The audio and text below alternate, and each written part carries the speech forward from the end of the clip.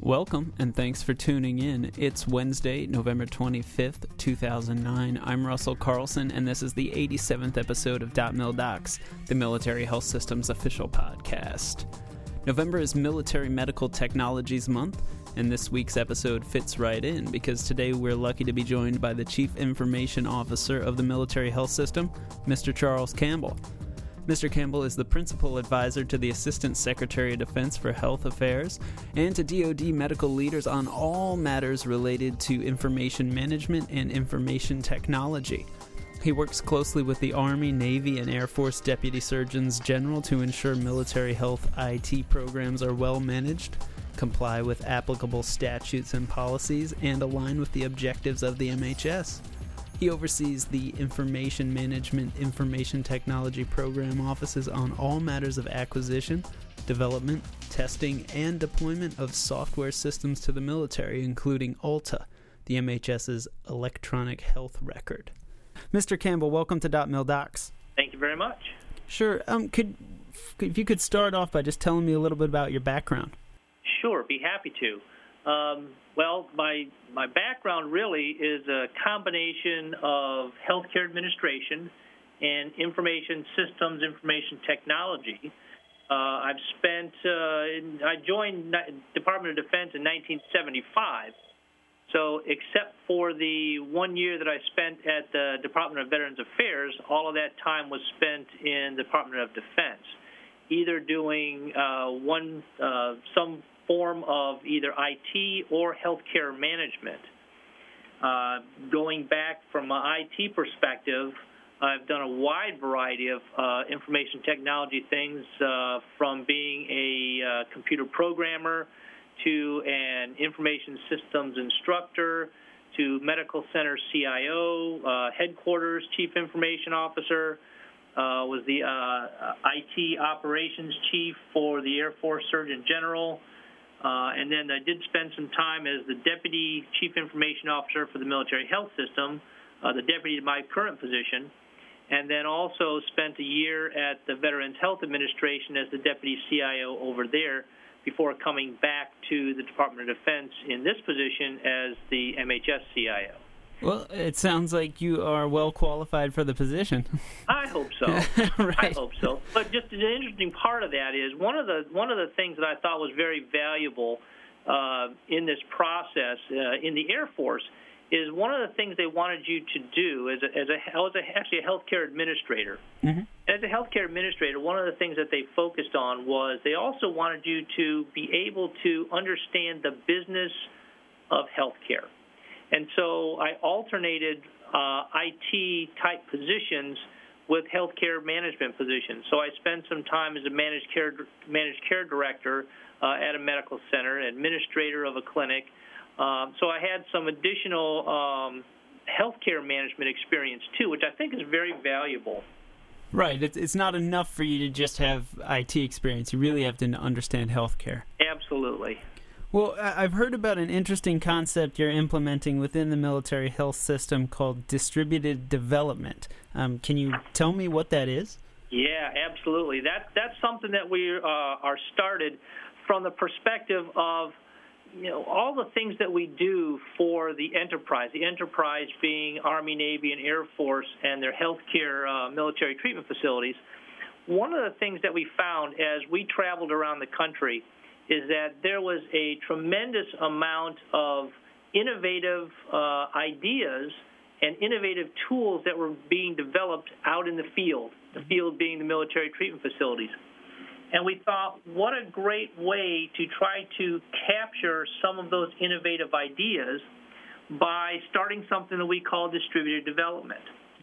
So the difference between what was going on then and what's going to happen in the near future here as we start working on these is that as they develop these innovative ideas out in the field, they have to do them, or we will work with them so that they develop them for the enterprise. So it's not just for their facility.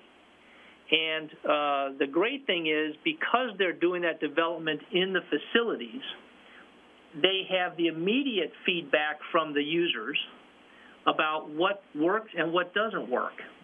And so this will really get the ideas of the end users right at the time of development so that they can quickly make changes and then produce a product that the users will like. Now, this is going to really help us, I believe, with our partnership with the services that we have in meeting the needs of all of our users. I think it will also allow us to get products to market faster, meaning we'll be able to have multiple of these projects going on at one time, so that in a short time, a lot of new capabilities will begin to be generated. Now, some of the great things that I think about this is that it really involves our partners, the services, the medical services, and it gives our program managers at the enterprise level some additional options of places to go for that development effort. So we don't necessarily have to go to the civilian vendor community to get some of these projects done. We can also do that using the smart folks inside. Now, that's kind of a lesson I learned over at the Veterans Health Administration, and that is really we think was the secret sauce of how they did so well with their electronic health record, is that a lot of the work that was done at the local sites. The difference is when we do the development at the local sites, it will be not just for that facility, but it will be for the enterprise. Right. It sounds like a smart way to attack a lot of problems and create change for the better. Well, we think so. We think this is going to be a win for everybody, and that it will, again, the bottom line for us is that it will get products to the users and capabilities to the users faster, and it will do it with their direct buy-in and direct input. Well, now you mentioned the military or electronic health records, and when we hear about the Office of the Chief Information Officer, it usually has something to do with military's electronic health records. Are there other MHS programs under your office aside from distributed development? Absolutely. When most people hear about the military health system and IT, they pretty much think about the electronic health record. And although that is a very large and visible part of what we do, it's just one of many large applications that we do produce and manage for the military services. Some examples of some of those things that we do, for example, PMITS.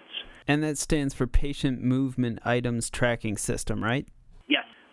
This really does help. It supports about 2,000 aeromedical evacuations in 2009 to make sure that the right equipment is at the right place so that they can do those aeromedical evacuations.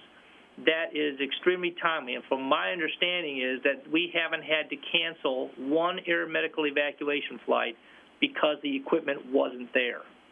So that's one example. Sure. Another example is the clinical data Mart, which really allows us to have, or the users to have, access to clinical data right at the provider's fingertips or any of the user's fingertips. So it takes the data that we collect. We do collect a tremendous amount of data, but it allows them to be able to use that information in a way that they can help manage their businesses, to make better clinical and business decisions, maybe to do some strategic planning. So that's another example. A third example, I think, would be it's called Electronic Surveillance System for the Early Notification of Community-Based Epidemics. Mm-hmm. That's a large, long word. Yeah, it is. The acronym for that is ESSENCE. Okay, that's easy. Yeah. So ESSENCE is really, it connects, it links together DOD, the Veterans Health Administration, biosurveillance systems with the CDC. And that's a really good thing. It provides early detection and warning of potential communicable disease outbreaks. So that was a very important link for us as we went through H1N1. And as we are going through H1N1, it allows us to see where the trends are going, where the diseases are outbreaking, and again, lets us see things based on the symptom. We capture information by symptoms within our database, so it allows us to look at that and track that and trend it, and it's been very, very helpful. We're going to take a quick break for the DotMilDocs Health Beat, news and information from the military health system. When we come back, we'll talk more with Mr. Campbell. DotMilDocs Health Beat. Did you know that as part of an increased emphasis on international medical outreach efforts, the MHS and the DoD are taking a strong look at leveraging the growing use of cell phones in developing countries to improve public health through text messaging? There are already a handful of DoD-funded mobile health, or mHealth, projects underway, and several more are being discussed. High-tech solutions to health issues are not just being used overseas. Doctors at Walter Reed Army Medical Center in Washington, D.C. are using an electrical stimulation device that looks like a high-tech dentist's chair to successfully treat some of their patients with depression. Doctors around the world are following the research on the pioneering medical treatment to determine its full potential. The device, called the Repetitive Transcranial Magnetic Stimulation, or RTMS, has treated about 24 patients at Walter Reed so far in a total of about 500 procedures. According to doctors at Walter Reed, RTMS has the potential to extinguish the remaining barriers that inhibit service members from seeking mental health. Speaking of mental health, members of the Camp Navarro General Hospital and the Joint Special Operations Task Force Philippines Chaplain Team recently concluded 3 days of teaching crisis intervention management techniques to more than 50 care providers at the Philippine Armed Forces Western Mindanao Command. The classes focused on the hidden scars of the battlefield, the psychological wounds that affect many service members. Participants included hospital staff, volunteer Red Cross workers, Philippine soldiers, and spouses of Marines in combat operations. All these stories and more are available at health.mil. Log on to read about these and the many more happenings in the military health system. This has been your DotMilDocs Health Beat for the military health system. I'm Elizabeth Lockwood. Welcome back to DotMilDocs. Today, Mr. Charles Campbell, the Chief Information Officer of the Military Health System, is here talking with us about electronic health records and DoD's use of information technology and information management. Would you mind talking a little bit about any involvement your office has with TRICARE Online? Sure. TRICARE Online, that's another one of our programs. There's some great things going on with that one. One of the things I use it for all the time is to allow me to schedule appointments, real-time appointments online. Yeah. So I don't have to go to I don't have to call the provider or call the provider's office and ask them. I can just get online, find out what's convenient for me, and work it into my schedule. It gives you many choices to choose from for your individual provider, and if your provider's not available, for the team that supports you to find those appointments. So that, to me, has been very, very helpful. I haven't had to call for an appointment in years. I just do all that online. You can also request prescription refills online. Sure. So that's always been helpful.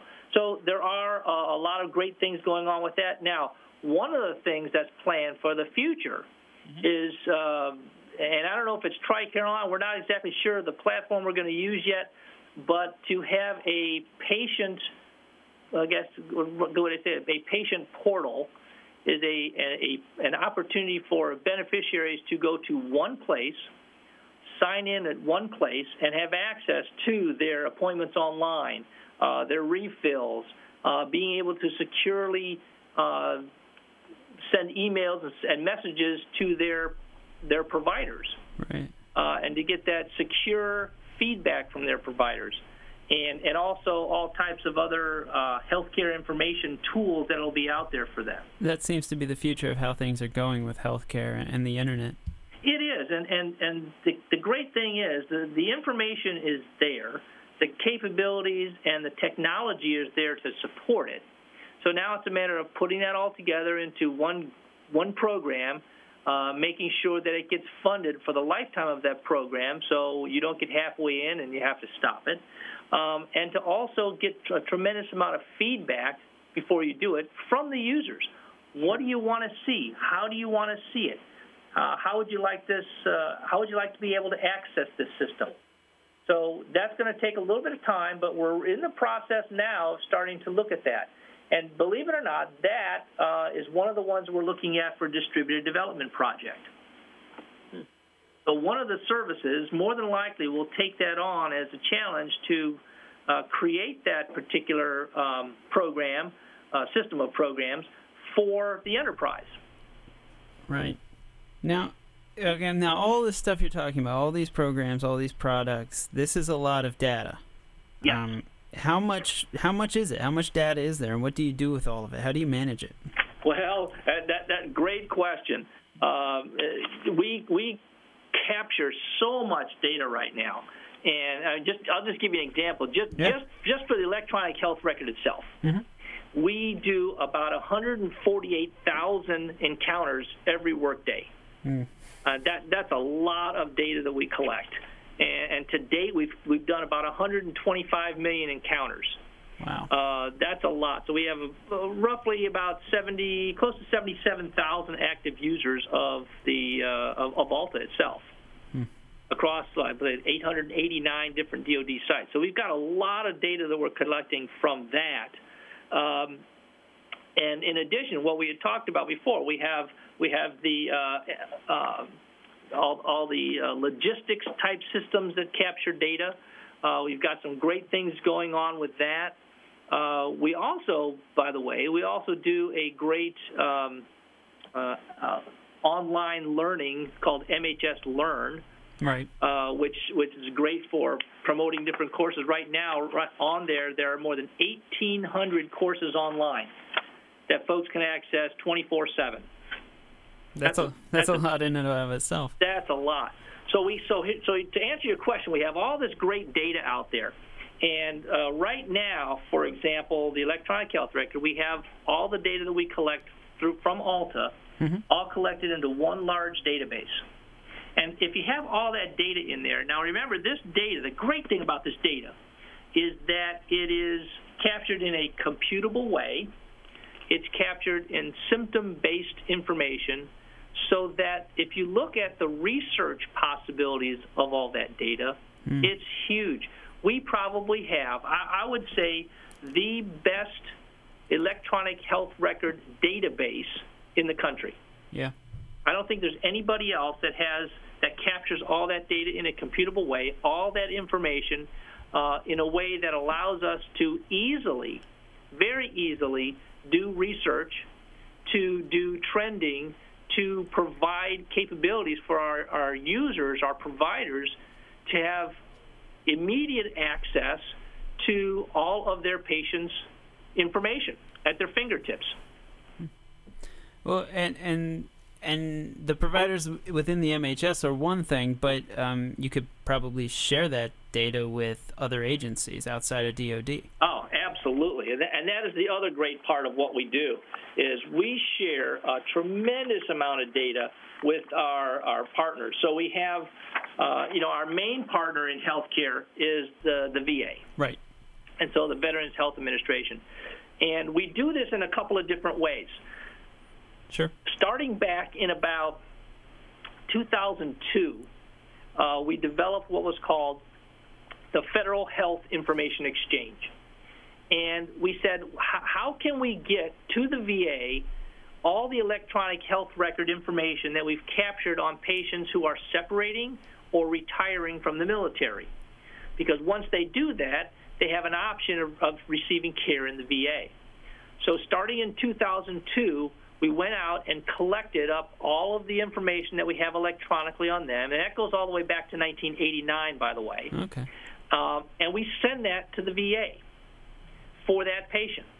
To date, we've sent over the records, electronic records of over 5 million patients to the VA. Now, for those that may be listening, they go, well, wait a minute, I don't want my stuff being sent there. It's private. No one can access that information at the VA until the patient goes to the VA and says, I want to receive care here. Okay, so it's like being held there until they open the door themselves. Exactly. So no one can see it over there until the patient presents and says they want to receive care. Once they do that, then they give permission for the VA to access that information. So that's just one way. So we've been doing that since 2002. So a lot of information that goes over there.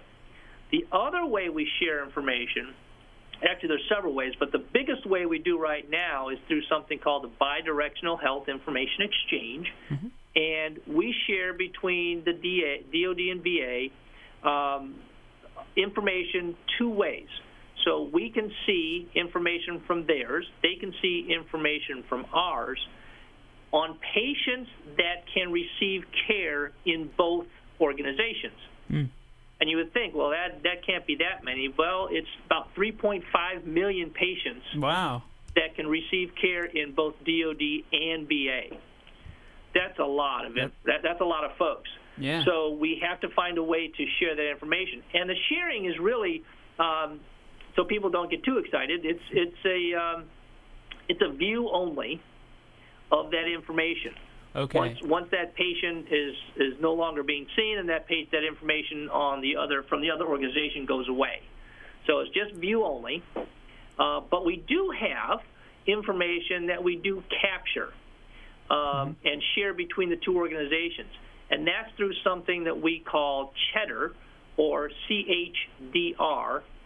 What that is our database, which is called our Central Data Repository, CDR, and the VA's Health Data Repository, HDR. Someone put those together and said, well, we'll just call it CHDR. CHEDR. And what that does, it connects the two databases together for pharmacy information and for allergy information. And we share computable data between the two.